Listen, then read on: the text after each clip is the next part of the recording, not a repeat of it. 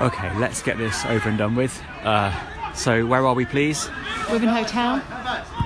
Wivenhoe Town are playing who? Stanway. Stanway who? Stanway Rovers. Oh, well done. Something of a North Essex local derby. I'm with the football pundit.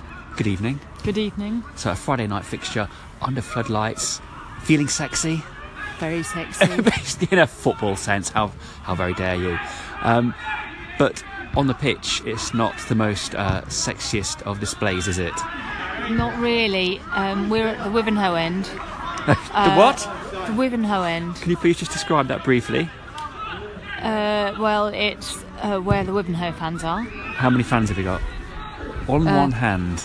5 plus us, that's 7. Okay. First half, score?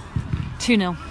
To Stanway. The players been virtually all the other end. Can't see a great deal. I haven't got my specs on. Squinting to try and see the action. You did tell me as I was busy engaged with Instagram that it was a decent second goal. Did I? Or maybe you were also busy with Instagram. We both missed it anyway, but I'm sure you said it was a decent second goal. Wivenhoe look as though they're struggling somewhat. That is fair to say, isn't it? It is. They could let in more goals. Right, that's why you're a football pundit. The very friendly chap on the gate.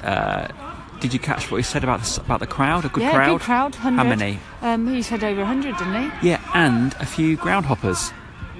Did you hear that? No, I didn't hear that. Yeah, some people have come down from the Midlands apparently, albeit on the back of watching Cold U tomorrow, and they thought they'd get a cheeky non-league game in. Oh. Yeah, maybe we should just also reference the booze situation.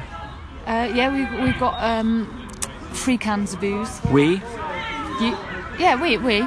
So they're your boozes, and you're going to give me at least one. Yeah, I like that kind of use of language. That, again, is why you're a football pundit. They are your boozers. I think the way this game's going, we're going to need those rather soon. Yes. Yeah. Before we go, final prediction as ever? I reckon 4-0 Stanway. I think you're being conservative. Come on the Dragons.